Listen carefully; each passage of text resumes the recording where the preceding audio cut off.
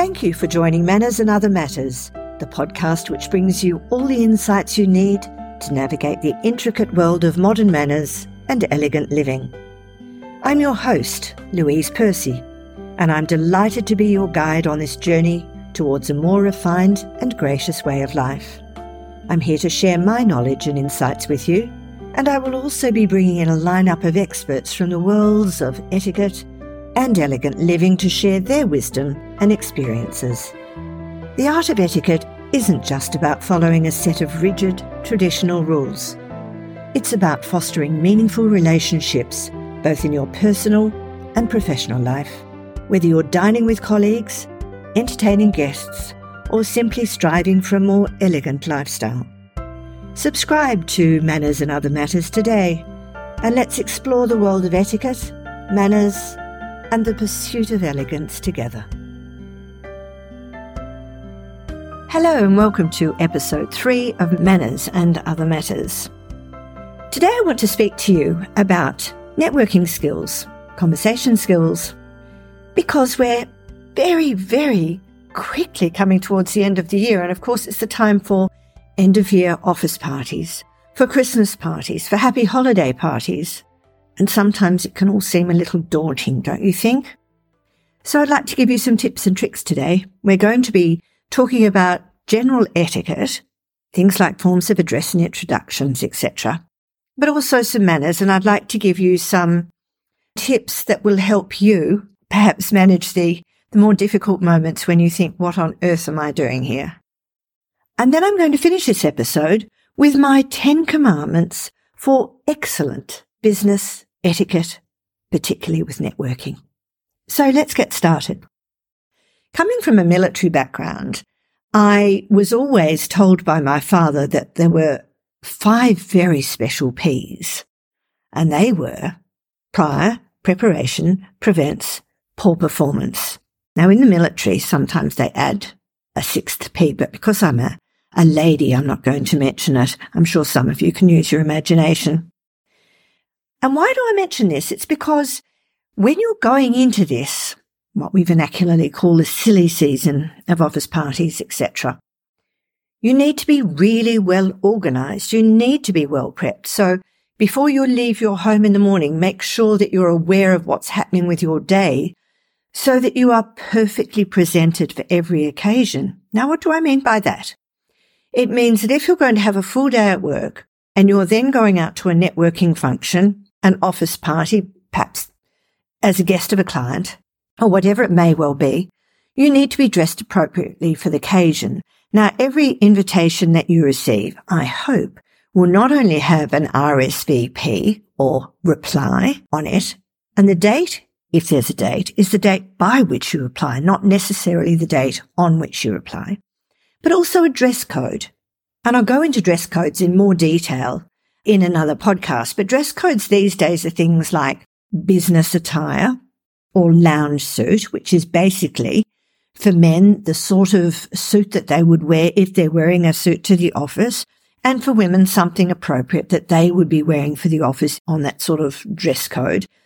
But then there's the ghastly smart casual. Now, smart casual is difficult. It means different things to different people. It's different in various cultures. It's certainly different even here in Australia and on some of the states, let alone functions. So my little tip here is that when you RSVP to an invitation, always ask what standard of smart casual is expected. And the easiest way to do that is to ask if the men are expected to wear jackets and ties. So not a suit, but perhaps a sports jacket.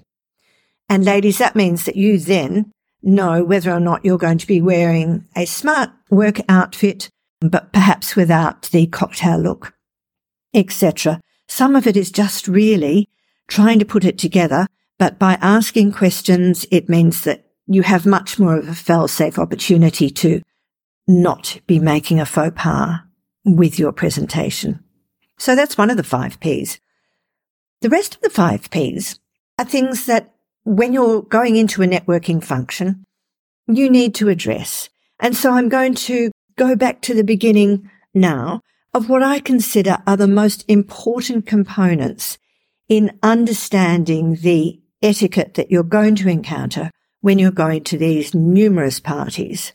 Remembering that, even if you don't feel like being there, you're being an ambassador for either your own brand or for the company or firm you represent.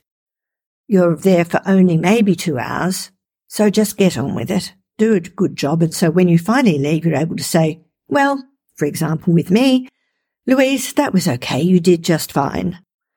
It's not always fun going to these functions, particularly if you're a little shy, if you're an introvert. But keep listening because I'm going to give you some wisdom to help you along the way. When I first started the Percy Institute, I put together something that I call the ACER, A-C-E-R principle, and that is A is for your attitude, a positive attitude, an attitude that realizing that your etiquette knowledge is really just another communication skill. It's like another tool in your business manners, your business branding toolbox. Cross-cultural awareness for the C. Do keep that in mind. We live in a wonderfully multicultural world, and sometimes the way that we communicate is not necessarily for everybody the same way. So be cautious with your tone, be cautious with your language, whilst at the same time always managing your own level of authenticity and integrity. The E is for etiquette. So the etiquette are really the guidelines. It's things like the forms of dress you're going to use, the way that you introduce people. And we'll go through that in a little more detail in a couple of minutes. And then the R in the ACER principle is respect. Have respect for yourself, for your choices, the decision-making processes, and it will allow you to then, in your own level of confidence, show respect for all those with whom you come in contact, even if you don't necessarily agree with them. And so the essentials of protocol, when you're looking at this sort of concept of etiquette, are the order of precedence, most importantly, because this order of precedence is going to affect all aspects of your business card exchange, your greetings, your introductions, your seating plans, all sorts of things. And what is the order of precedence? It's based on age, hierarchy. It's very easy for us to understand in a country situation. You have a president or you have a governor general.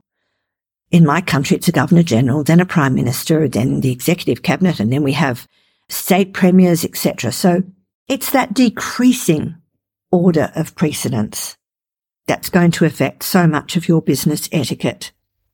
So let's have a look and see how it works with introductions. When you have 2 or more people who don't know each other, you must introduce them. And how does the order of precedence affect this? The order of precedence affects this because the junior person is introduced to the senior person. So the senior person's name is mentioned first in the introduction. Mr. Smith, may I introduce my colleague, Samantha. Samantha has joined our organisation only recently. She's assisting me in the area of accounts. Something like that. It then also would mean that you're going to look at things like forms of address. Now, in Australia, we tend to be fairly casual, but in many, many countries around the world and many cultures, the first name would never, ever be used in a business sense. It would always be Mr., Mrs., Ms., Miss, Mex, Professor, Doctor, whatever it is, rather than just referring to me as Louise. So if it was in a situation, I'll give you an example, if it was in a situation where I was introducing somebody to somebody, I would say, and the person I was introducing to was obviously senior to me, so I'd say, Professor Anderson, may I introduce my colleague, Sam Smith? Professor Anderson would say, well, I'm pleased to meet you, Mr. Smith. And at that stage, Sam could say, oh, Professor, please call me Sam. But you've given that opportunity for that form of address to be used. Now, of course, not everybody's comfortable with this. And quite frankly, I work with a tertiary university here in Western Australia, which is choosing not to use any forms of dress other than academic ones because of gender identity issues. And so if you're unsure, always ask how people that you're introducing would prefer to be introduced. Do they have a preferred form of address, or would they prefer for their first name and family name just to be used? And you can do this very, very discreetly. Now, if you're hosting a function, I would like to think that this is part of your 5 Ps, your prior preparation preventing poor performance, so that you are aware of the way that your guests, your colleagues, would prefer to be introduced. Now, correct pronunciation is also so important in the introduction. And there's absolutely nothing wrong if you have a surname which is difficult to pronounce and someone who's introducing you pronounces it incorrectly, to say very discreetly, actually, Louise, it's pronounced such and such. 2 reasons for this is one, that Louise will feel much more comfortable knowing that she's introduced that person correctly and doesn't get to the end of the function thinking, oh my heavens, I've introduced so-and-so to 20 people and I've used incorrect pronunciation the whole way through. And it also takes confidence sometimes to say to somebody, well, look, you know, the pronunciation of my name is such and such. Go ahead and do it anyway. It's really important that you're recognized by your correct name. Over the 32 years that I have had the Percy Institute, I have asked thousands of people, literally thousands of people that I have spoken to in person, to put their hand up if they have never forgotten someone's name. And I'm here to tell you, ladies and gentlemen, that no one has ever put their hand up.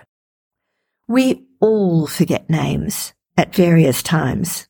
It happens. We can be distracted. We can be meeting too many people at the same time. It happens. And so what happens if you are in a situation where you're supposed to be introducing 2 people and you do forget someone's name? Will you actually just say, I'm terribly sorry. I know we've met previously, but I've forgotten your name. And the person will say, oh, not a problem at all. I'm David Anderson. You will breathe a sigh of relief, because you'll then be able to say to the person with whom you're speaking and to whom you should invite, Josephine, I'd like you to meet David Anderson. David, Josephine Sheehan. It's so much easier. We've all done it, so don't be frightened to actually ask someone to remind you of their name. And also, if you're going to be seen as a polished professional at any of these networking functions, it's a really good idea to have done your homework via the 5 Ps, so that if you're the one making the introduction, you have a few just little details of the people that you're introducing, not a potted biography of them, just a few little details, so that if you're in a situation where you have to extricate yourself from the conversation to move around the room, whether you're in a host or a guest role, then you're able to do so and leave those 2 people speaking comfortably together. So now another component of the introduction is the handshake.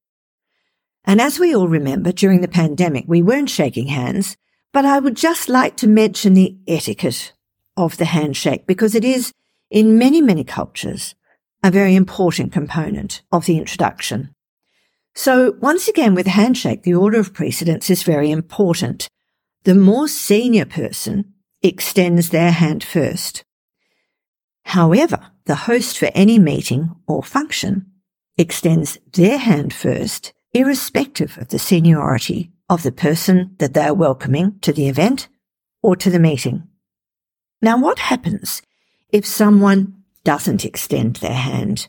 Should you put your hand out? Well, of course, these guidelines that I'm giving you are not set in concrete. They're really just a finesse. And so if you feel comfortable putting your hand out, please do so. But otherwise, there are still people, after the pandemic or as a result of cultural issues, that would prefer not to shake hands. And in that circumstance, you just grasp your hands in front of you in a casual but elegant fashion, make eye contact, and just give a short nod of your head. Do remember also that socially, it is the woman's prerogative to extend her hand if handshaking is being undertaken as you're meeting and greeting. As I've mentioned, in many cultures, cross-sexual touching in any sense be it social or business, does not occur. And so if somebody much more senior than you, perhaps a female government minister or a female CEO or the head of a department in your university or whatever the circumstance, doesn't extend their hand to you as you arrive at their office or at an event, it's better to err on the side of safety and not extend your hand either. And then we have the business card or name card, as it's called in many cultures. Now, some people think that this is a bit anachronistic these days because at networking functions, people will hand over mobile phones and say, can you just put your contact details in here? Or else they'll have a QR code that they can actually just scan. But for the purposes of this particular episode, and I'll cover all those different concepts in later episodes, but in this particular episode, I want to talk about the more traditional business card. And the business card is actually a symbol of your branding, of your identity.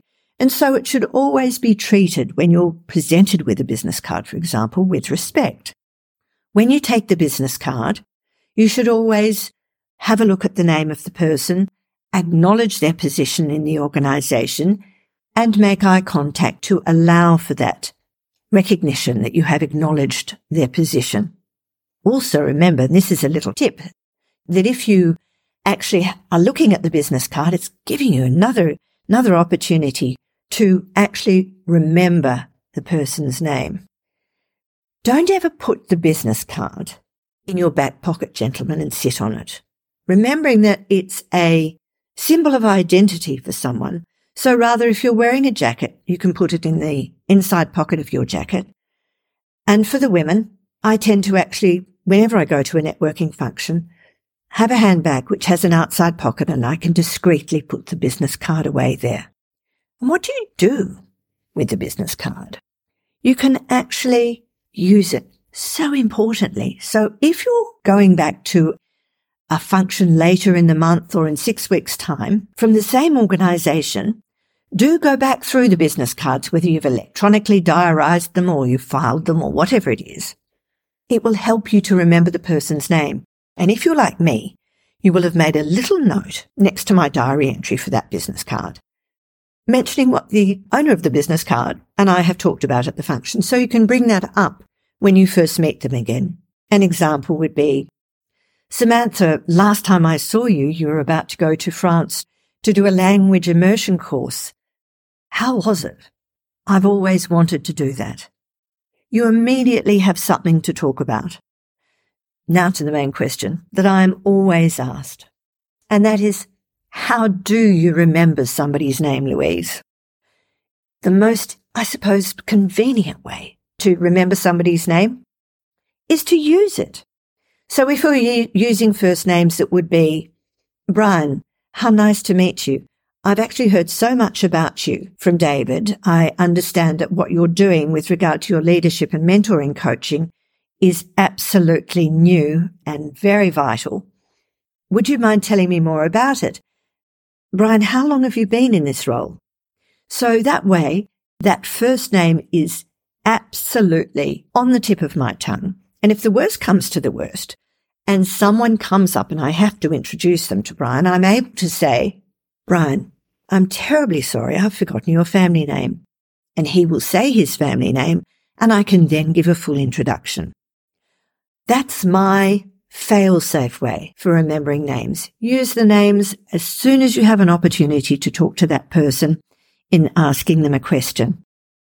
Now, the other thing is that people will quite often say to me is, oh, Louise, sometimes I just find it so difficult to go to these networking functions, particularly if I'm representing my own small business or I'm the only one from my team going. And my advice always is, take yourself off, go to the bathroom or whatever it is, replace your lipstick if you're a lady, or just look at yourself in the mirror and remind yourself with internal self-talk that you're there to do a job and to jolly well get on with it. Because every time, ladies and gentlemen, that you do a good job, it is going to augur so well for you with your confidence in the future. And so now, my 10 commandments of excellent business etiquette when you're networking. Number 1, thou shalt prepare. Have a positive attitude and focus. Have a good positive self-introduction. Be confident with your self-introduction.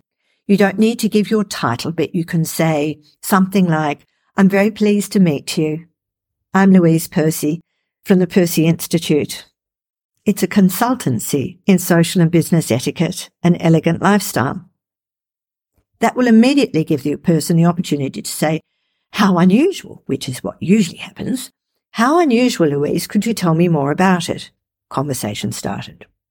Do remember to always have enough business cards, that universal gesture of a smile, and also be confident with your handshake, remembering that in this day and age, men and women have a similar handshake grip. But gentlemen, if you happen to have a very strong handshake, do be gentle with we women. Number 2, thou shalt attend. Do always RSVP or reply to the invitation, remembering that the date that is on the invitation is the date by which, not necessarily the date on which you reply. Number 3, thou shalt try strategies that feel comfortable. Read people's name tags without eyeballing them. And do remember that the name tag actually goes on your left side. Approach and be approachable. Listen to people. Care what they're saying. If you have to, extricate courteously and mingle gracefully. If you've said to somebody that you will follow up, do so, please, within 24 hours. And always remember to telephone or send a thank you, depending on what format you're using. It also depends on the formality of the function, but more on that in another episode. Number 3, thou shalt try strategies that feel comfortable. So once you've already read the name tags, do try all of these other things that I've mentioned about your conversation, etc. Number 4, thou shalt say something. Don't wait. Initiate some conversation. Take a risk. Listen with interest to the response. Number 5, thou shalt mind thy manners. Learn old and new etiquette and brush up on your manners, remembering that please and thank you mean exactly the same in every language and every culture. Acknowledge others and treat everyone politely. That includes the servers at any function that you're attending. Number 6, thou shalt avoid the common crutches. Do not arrive too late. Do not leave too early. Don't drink too much. If you're drinking alcohol, remember you're there as an ambassador for either your own brand or your organisation. Don't eat too much. You're not there as a taste tester. And years ago, my military naval father used to say to me, the best thing to do before you went to any of those functions, in case you were going to be having a glass of wine or something, is to eat before you go anyway.